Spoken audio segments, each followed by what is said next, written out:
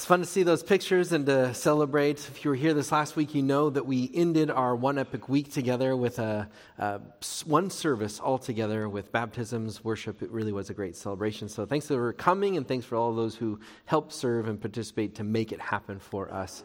It was a great time. Well, I want to say welcome. Thanks for being here. My name's Scott, if we haven't met before.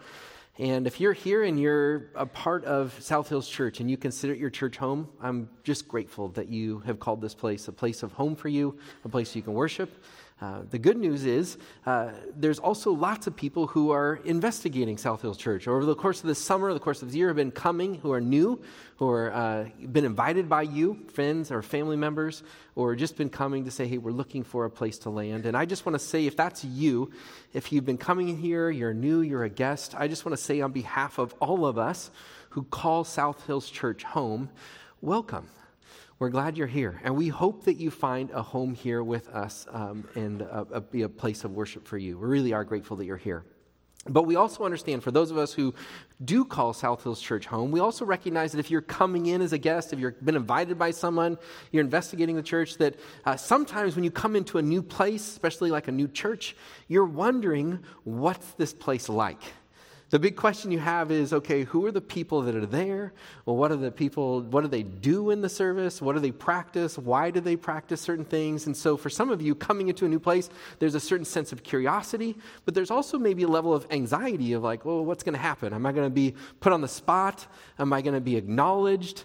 Are the things that they're going to do really weird? How does all this work? And so sometimes there's just those questions that come up. And it's not just when you come to a new church. Many of us feel those things, whether we go to a new workplace or a new school, or maybe you're a guest in someone else's home, and you're thinking to yourself, okay, I'm here at their home. What are the practices of this home? Have you ever had that thought and that wonder, like, I need a little direction. Is this a shoes on or a shoes off home, right? Have you ever had that? Like, what, and you sometimes will ask that to try to understand or watch and see what people do.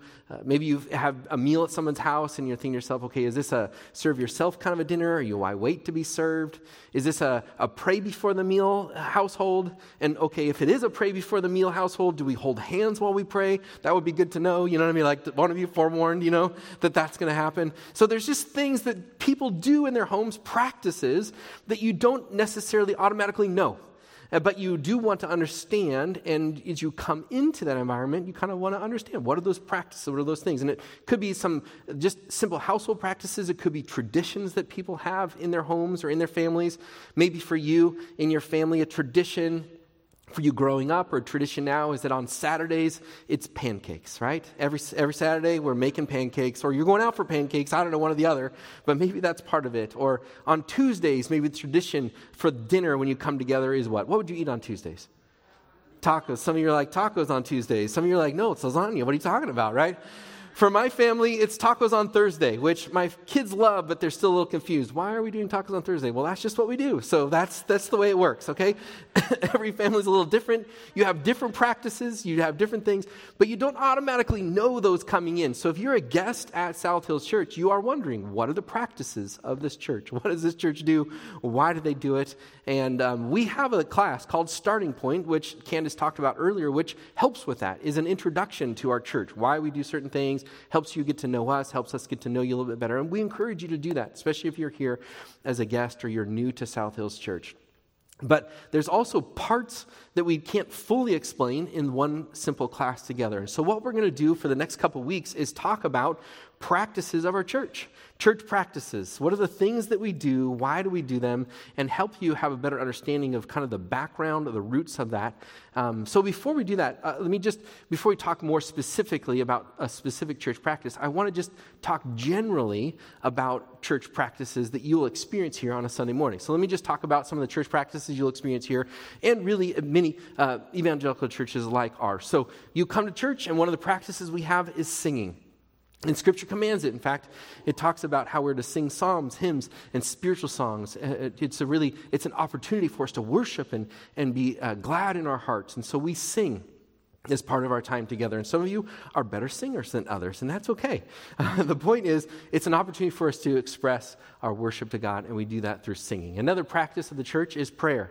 When you come together as the church, we pray together. In fact, in 1 Timothy chapter 2, the Apostle Paul says this ought to be a priority. He says, he's speaking to the church, and he's talking about how the church ought to function. He says, first of all, you ought to pray. And he doesn't say, first of all, in terms of order, like the first thing you do to start the service is pray. No, he's saying, first of all, in terms of the priority. When you gather together as a church, your priority is to be in prayer with God, that we're responsive to him. And he says that we're to have supplications and prayers and intercession and thanksgiving. And he goes on to say, by the way, for all people, including, and he talks about government officials and even the president. And sadly, lots of churches don't always practice that. But the reality is, Apostle Paul says, we're to pray.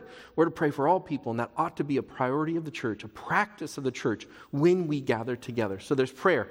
Third one is scripture reading and teaching. So also in scripture, we see there's the command to read Scripture publicly. We'll see that again in 1 Timothy, and you see in 2 Timothy the need to teach, preach, proclaim the good news, to teach God's word.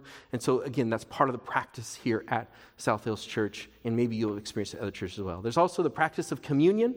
That is the experience of the expression of the bread and the cup that represent Christ's body and his blood that has given for us, and it's a practice of the church. Maybe you've experienced that here or other places. Baptism, if you were here this last week, one of the practices that we have here is baptism, and so we got to celebrate, I think it was 8 different people who were baptized, and it was a wonderful, wonderful celebration of this expression of people really saying publicly that they've placed their faith in Jesus. And it's a really wonderful thing. So these are different church practices. And what we're going to do is talk about church practices, but we're going to focus in on these last 2. And these last 2 church practices we're going to talk about because for some people, these create a little bit of confusion. Like, why do we do it? You know, what's the root behind it? What's the meaning of it? And so we want to try to help with the clarity of why we do these certain things. And these 2, and we kind of highlight them, traditionally and theologically, these are what we call in our tradition the ordinances. These are ordinances of the church. And like, that's a weird word, but ordinance really just means it's ordained by Christ. That is, Christ did it, and he taught on it, and it's to be practiced by the church. And so he ordained it as a practice of the church. In some traditions, it falls into the category of sacraments. In our tradition, we call it ordinance, but it's the same concept. Now, there's some debate over should there be more ordinances. And so some debate over the fact that maybe one of the ordinances of the church should be foot washing or penance or confession. And so there's debate on how many ordinances or sacraments of the church. But one thing that's not debated are these 2. These 2 are not debated in terms of, yes, this is commanded by Christ, done by Christ, and should be practiced by the church. And so at South Hills Church, we practice these 2 things. These 2 things that are the ordinances. You'll probably never hear us refer to it that way, but they're things that we practice. And then the question that we want to answer is, well, why, and why is it significant for us to do so? One thing that I'll mention that is unique about the ordinances, these 2 things, communion and baptism, is that these are reserved only for people who have put their full faith and trust in the Lord Jesus Christ. These are practices of the church for Christians, and really Christians exclusively. And I mention that because we'll talk about why that is. But when you look at all the different church practices, if you're here and you're a guest and you've been invited by a friend, and you're here and you're not yet a follower of Jesus Christ, that's great. You can participate in all of these practices. You can come and you can sing.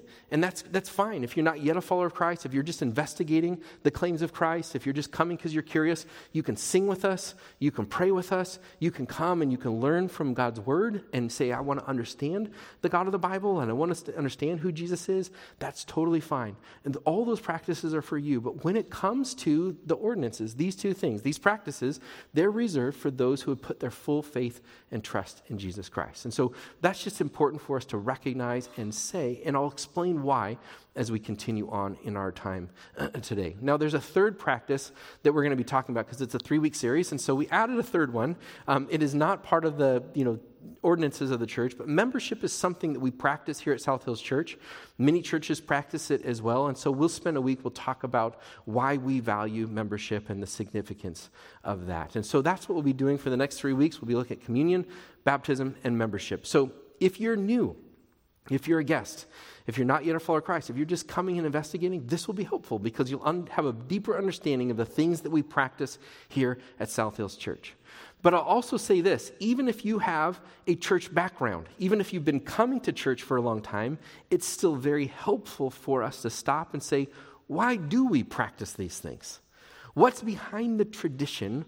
What's the meaning of it? What's the significance of it? And whether it's a refresher for you or it'll be helpful for you to say, oh no, I didn't know that. That's what we're hoping for as well. Because the reality is sometimes we fall into traditions for tradition's sake. Because everyone else is doing it around us, we can sometimes fall into tradition and not understand the full meaning of the tradition. And what we want to do is help capture that. And you know that to be true in other areas of our culture. There's traditions that we have that you don't understand the full meaning behind, okay? So let me just throw one out there. How about this one? Ready? The tooth fairy. You get that one? Okay, so how many of you taken baby teeth, put them under your kid's pillow, and then the next morning they wake up and there's money there? It's a tradition that lots of people follow. The question is, why? It's a little strange when you think about it. Put teeth under a pillow, poof, there's money, and you're like, okay, well, where did that even come from? Well, many people don't know. You just do it because your parents did it for you, and you want to do it for your kids and your grandkids or whatever it is. And when you look back, there's origins that many of us aren't even aware of. Like, it was not originally started with a fairy. It was a mouse that was like hiding the tooth under a pillow, which is kind of gross if you don't like rodents, okay? So there's just things that you're like, I didn't know that, but I still practice it, right? So even if you know the tradition, like Easter, for instance, one of those things that we just practice, hey, there's Easter comes and there's Easter bunnies and eggs. And you're like, those two things don't make sense to me. But somehow the tradition, is there. And so it's helpful for us to stop and say, yeah, just because it's traditional and we are participating in it, what's the meaning behind it? And why is it significant? That's what we want to do. Even if you've grown up in the church and have a long history, it's still helpful for us to be reminded, why do we do it? What's behind it? And why is it significant? So today, we're going to focus in on the practice of communion. And if you have your Bible, I want to invite you to turn to 1 Corinthians chapter 11. This is the longest teaching, by the way, on the subject of communion. So I picked the one that's like, hey, this is the most on this subject. We're going to focus in on that. So if you have your Bible, I want to invite you to turn to that. If you don't have a Bible, hopefully you receive the handout on your way in here. Has the passage printed for you that you can follow along with. Now, before we look at the passage, I do want to mention this, that when it comes to communion, the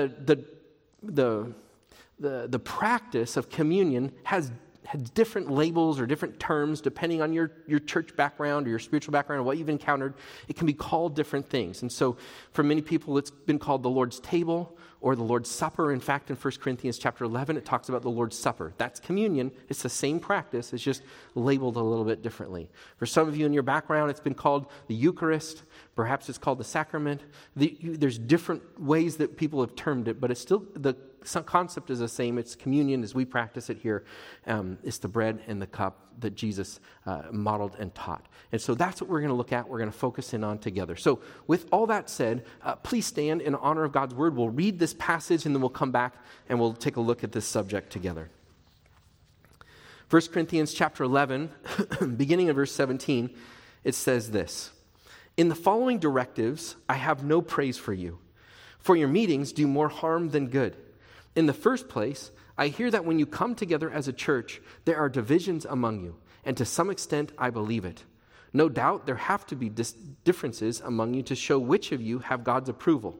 So then, when you come together, it is not the Lord's Supper you eat, for when you are eating, some of you go ahead with your own private suppers. As a result, one person remains hungry and another gets drunk. Don't you have homes to eat and drink in? Or do you despise the church of God by humiliating those who have nothing? What shall I say to you? Shall I praise you? Certainly not in this matter. For I have received from the Lord what I also passed on to you. The Lord Jesus, on the night he was betrayed, took bread. And when he had given thanks, he broke it and said, "This is my body, which is for you. Do this in remembrance of me." In the same way, after supper, he took the cup, saying, "This cup is the new covenant in my blood. Do this whenever you drink it in remembrance of me.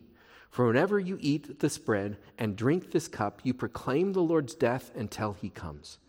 So then, whoever eats the bread or drinks the cup of the Lord in an unworthy manner will be guilty of sinning against the body and blood of the Lord. Everyone ought to examine themselves before they eat of the bread and drink from this cup. For those who eat and drink without discerning the body of Christ eat and drink judgment on themselves. That is why many among you are weak and sick, and a number of you have fallen asleep. But if we were more discerning with regard to ourselves, we would not come under such judgment. Nevertheless, when we are judged in this way by the Lord, we are being disciplined so that we will not be finally condemned with the world. So then, my brothers and sisters, when you gather to eat, you should all eat together. Anyone who is hungry should eat something at home, so that when you meet together, it may not result in judgment. And when I come, I will give further directions. Okay, have a seat, please, and we'll take a look at this together. For those of you who are note takers, what I'd like to do is just begin with a very simple outline of this passage so you can begin to see how the flow of the argument and where this is going. So 1 Corinthians chapter 11, it begins with a critique. It begins with a critique. This is a corrective passage. So Paul, the author, is writing to the church in Corinth, and he's writing to correct certain practices that they're doing. And the practice that they're in error over is communion, the Lord's Supper. And so he's writing to critique them. And then with that, after the critique, he then gives the teaching about the practice. So he's critiquing the behavior. Then he's teaching tradition. He comes back and says, let me remind you. And he teaches about communion, why it matters and why Christ instituted it. Then he ends with the application. Verses 27 through 34, where he gives some final applications for practice in the church as they come together for the Lord's Supper. So that's kind of the the outline of this passage. But let's look at the beginning back now at verse 17 at the critique. Here's where it begins. He says this, "In the following directives, I have no praise for you, for your meetings do more harm than good." So clearly, the Apostle Paul is giving a critique.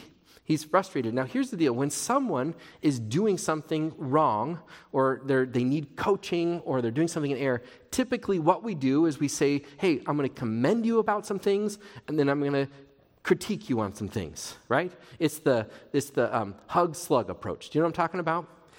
The Apostle Paul skips that here.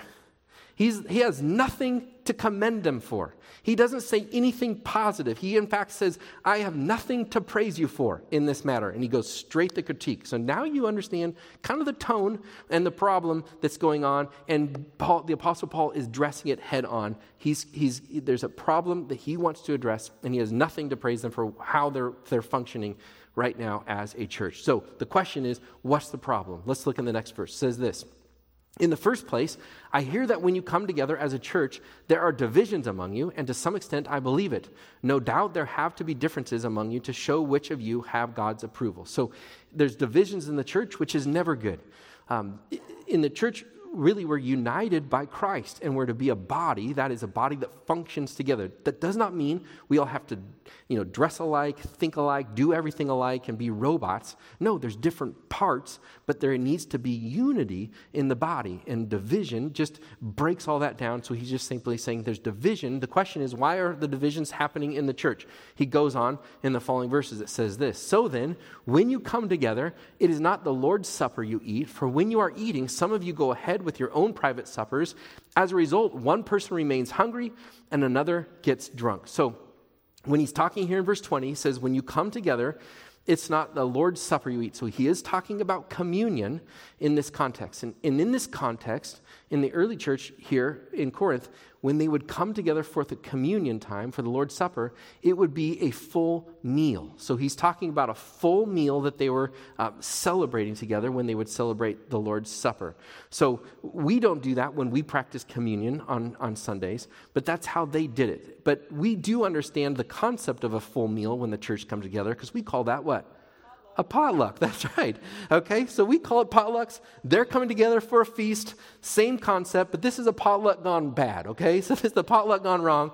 And Paul is just simply saying, you're missing it. You're missing the point when you're coming together for this Lord's communion time, the Lord's Supper, this communion time. Because then in verse 21 it says, for when you are eating, some of you will go ahead with your own private suppers. As a result, one person remains hungry and the other gets drunk. And so you're thinking to yourself, well, what's going on? How is this happening? Well, in order to understand this, you need to understand a little bit of the context of the culture of this time. So first century in the Roman world, there wasn't the concept of a day off, okay? So there was subsistence living. So you're a farmer, you're farming. You're getting food for the next day. If you're a household servant, you're working every single day. It's not like you have days off. And so for many people, they just didn't have days off. The only people that could get a day off are the wealthy. The wealthy people could take days off. And so what was happening is the church would say, hey, we're going to come together to celebrate the Lord's Supper. We're going to have a feast. And the people who are wealthy would say, we're going to take the day off and we're going to start feasting, and we're going to start feasting early. And because they're wealthy, they bring the most food to the potluck, and they're bringing all the stuff. And then they say, we're not waiting around. We're going to start eating early. And by the time the working class people, the poor who have been working all day long, show up, the food's gone. Because all the wealthy people ate it, they're eating it, and they're getting drunk. And so now you get a little bit of the concept. Paul's saying, this isn't right.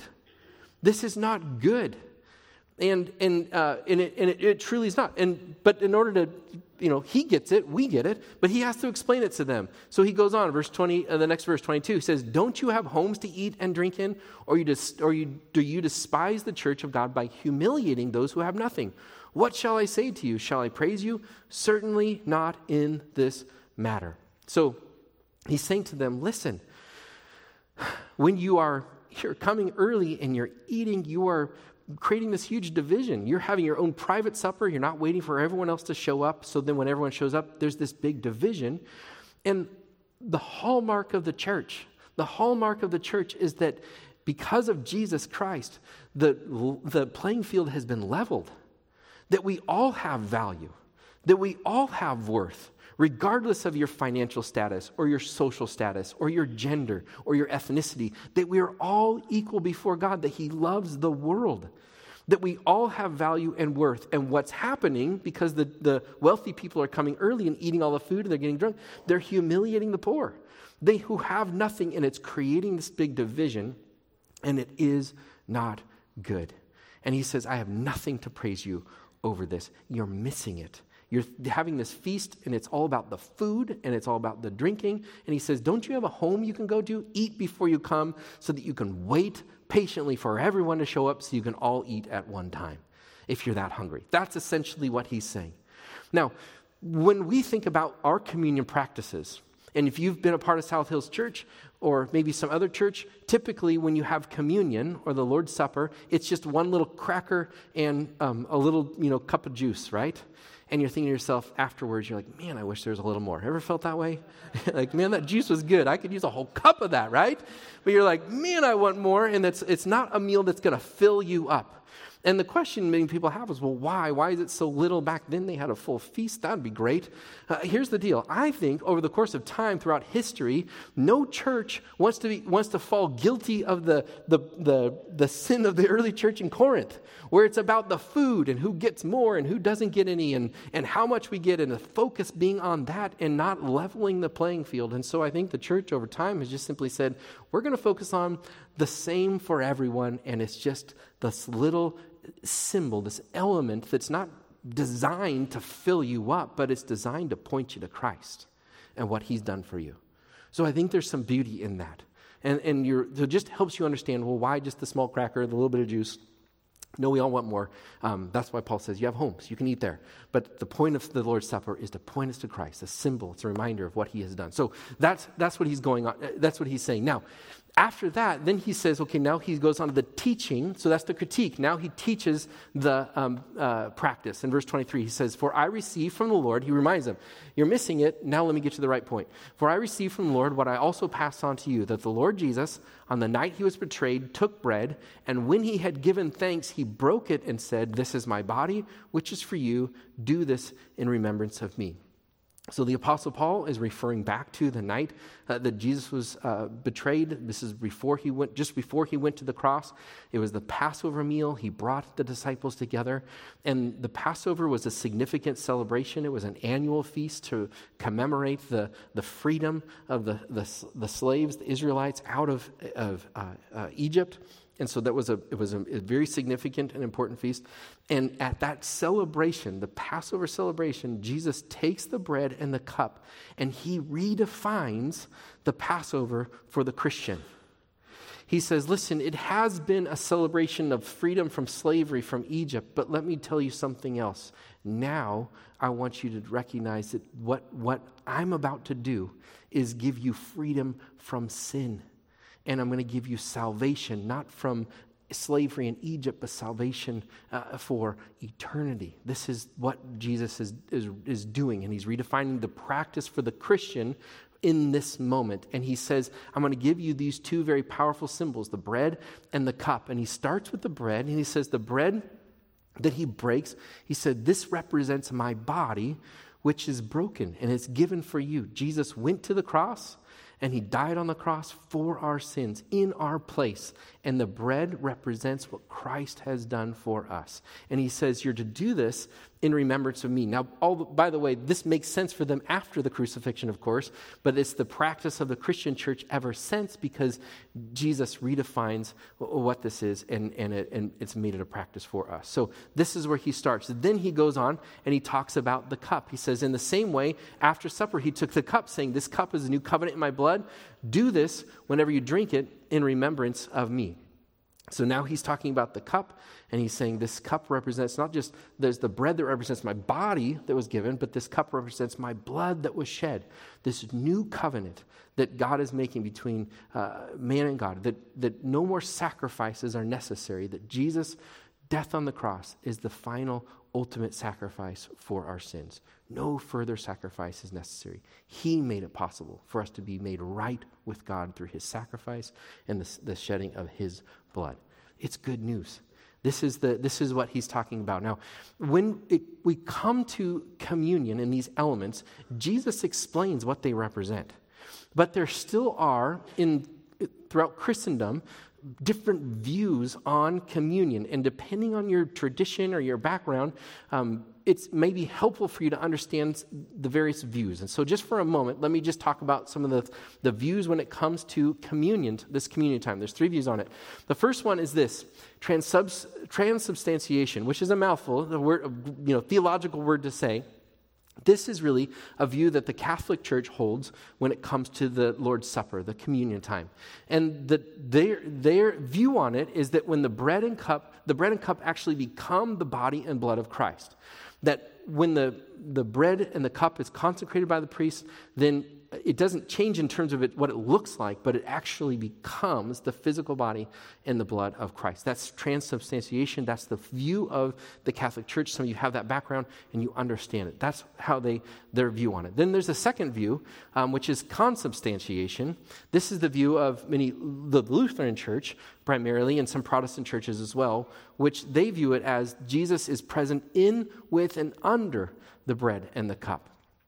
And so it's a little bit different view. It doesn't, like, the bread and the cup don't physically become the body and blood, but it's Jesus' presence is manifest in it. So the way that I kind of picture that is like a sponge. You have a sponge, and it is a sponge, but if you wring out the sponge, water comes out, right? So it's present in the sponge, even though that's what it is. Or a hot iron, you're ironing, it's what an iron, but heat comes out of it. So it's the presence of God. And that's how they view and describe the communion time. Then there's a third view, is the representation view, which is the view that we hold to at South Hills Church and many Protestant churches as well. That is, the bread and the cup are a symbolic reminder of the body and blood of Christ. So it's a symbolic reminder that God uses and has throughout history uses symbols to help remind us of what he's done in a spiritually significant way. So a clear example of that is after the flood, with Noah, there's the promise that God makes that he'll never flood the earth again. And the symbol of that promise is what? The rainbow that he gives to us. So it's a symbolic reminder of a promise, a spiritually significant truth that he has shared. So it's the same thing here, where the bread and the cup for us is a symbolic reminder. And that's what Christ said. He said, this bread is my body. Not physically, we don't believe it's physically his body, but it represents his body, and we take it in remembrance of what he has done for us. So that's kind of the idea there, and the different views, just to kind of help you get a little bit of a background.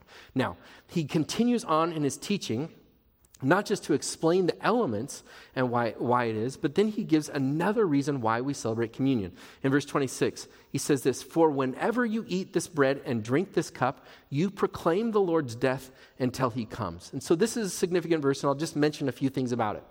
First of all, he says, whenever you eat this bread and drink this cup. He doesn't give us, there's no mandated frequency in terms of how you celebrate communion, how often you celebrate communion. It just says whenever.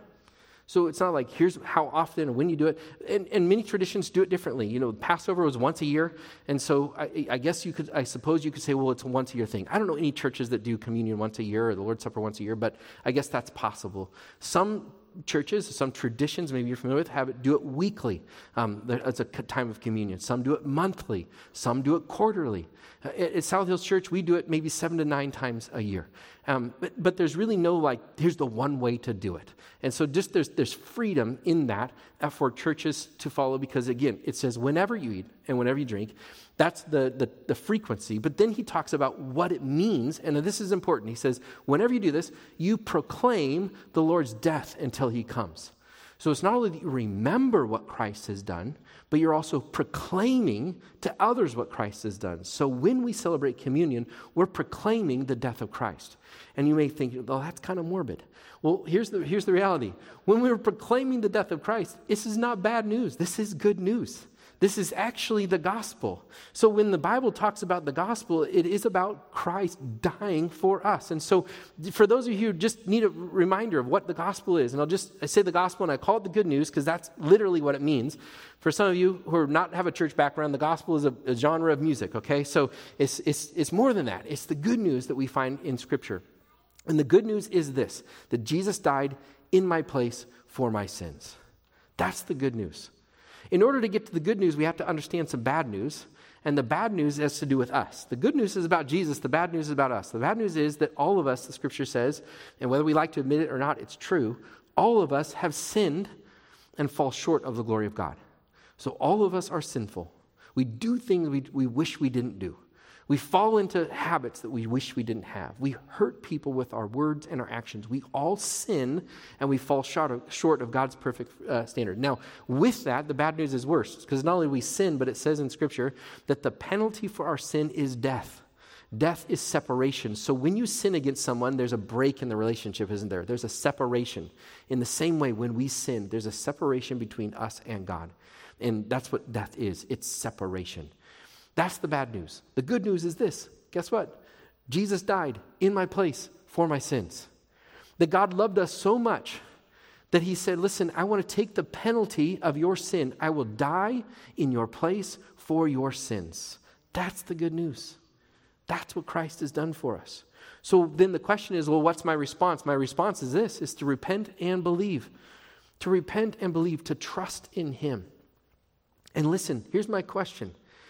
Have you ever done that?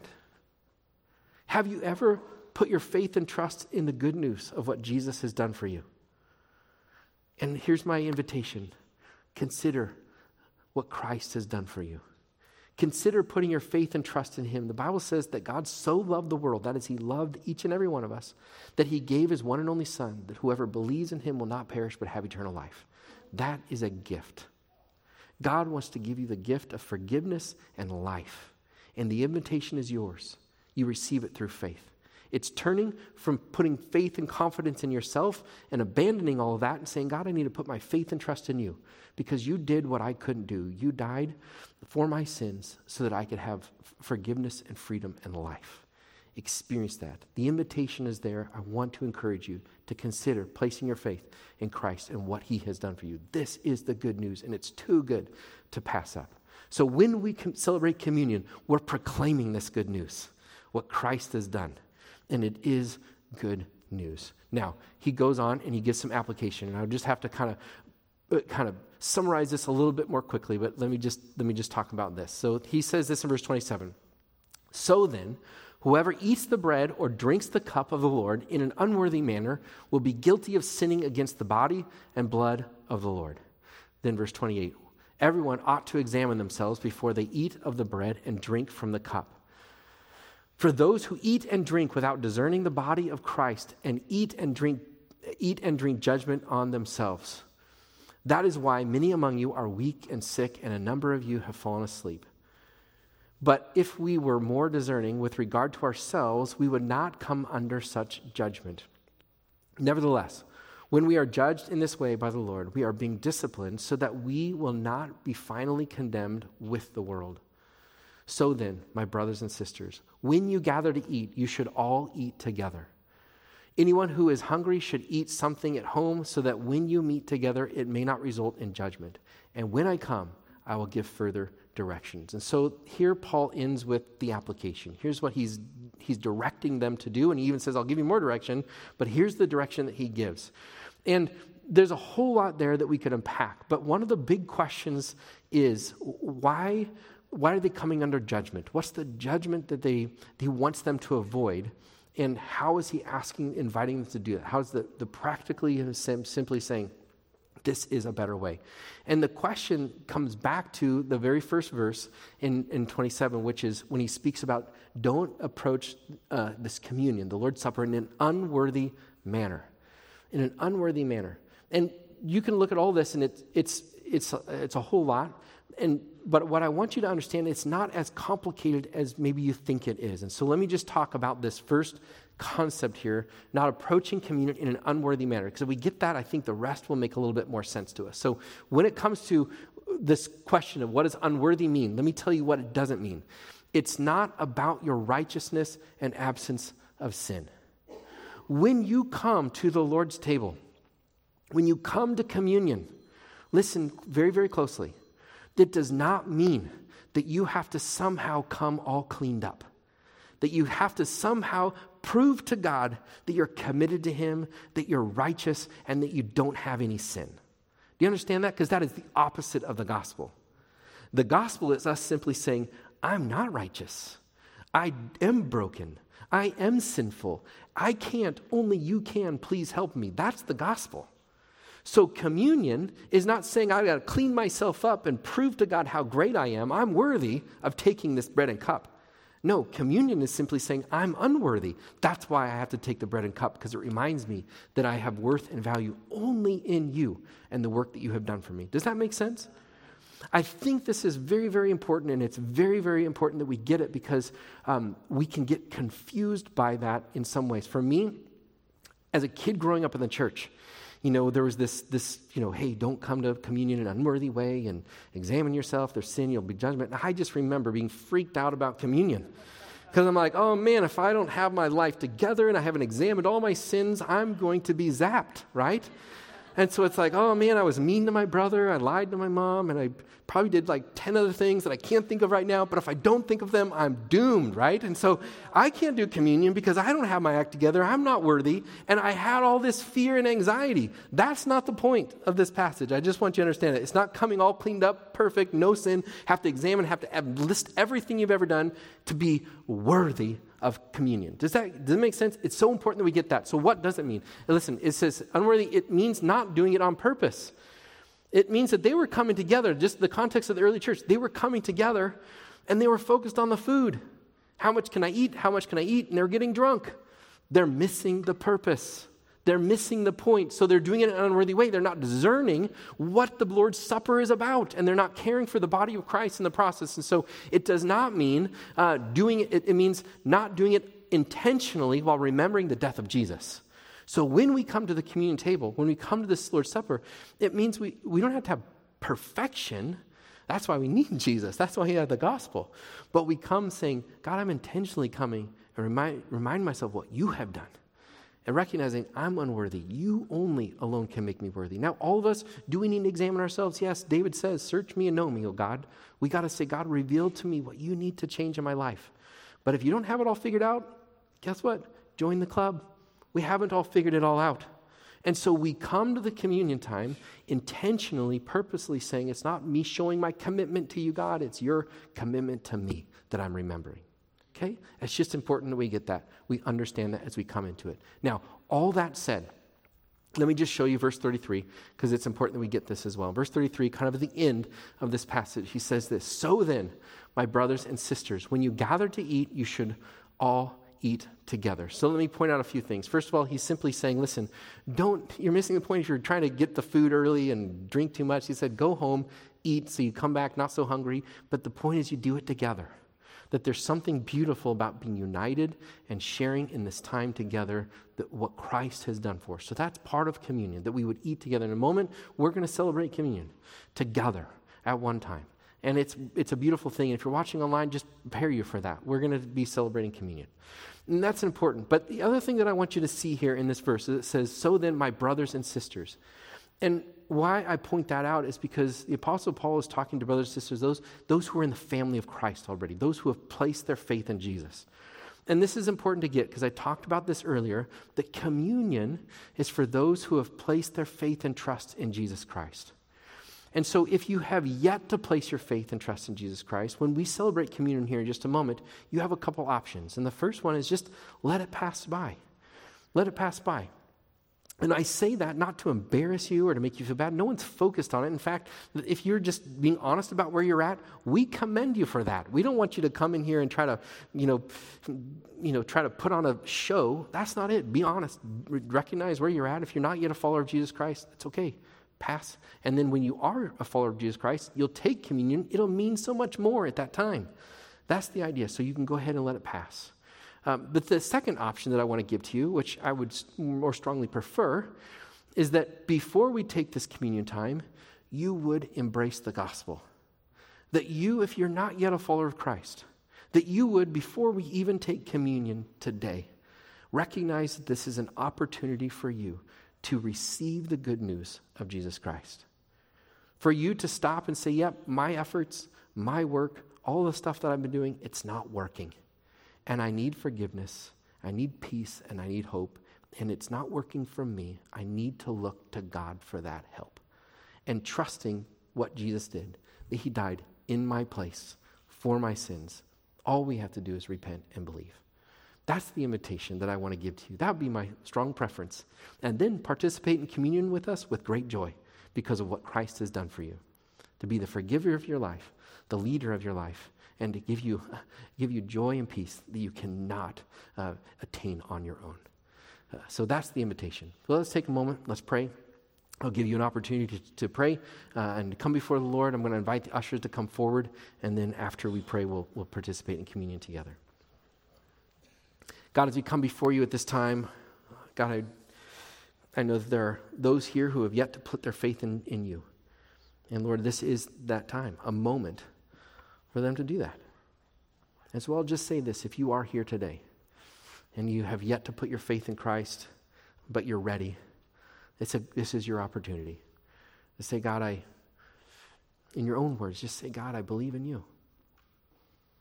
I'm going to stop trusting in myself and I'm going to start trusting in you. I need your forgiveness. I need your peace. I need your help and the hope that only you provide. So I recognize that Jesus died in my place for my sins. I want to receive that forgiveness and invite you to be the leader of my life. You pray that prayer. God answers. Forgive you. He'll be with you, give you the promise of the Holy Spirit, and he gives you eternal life. This is the greatest gift you could ever receive. God, for those of us who have already received that great gift of your salvation, we just say thank you.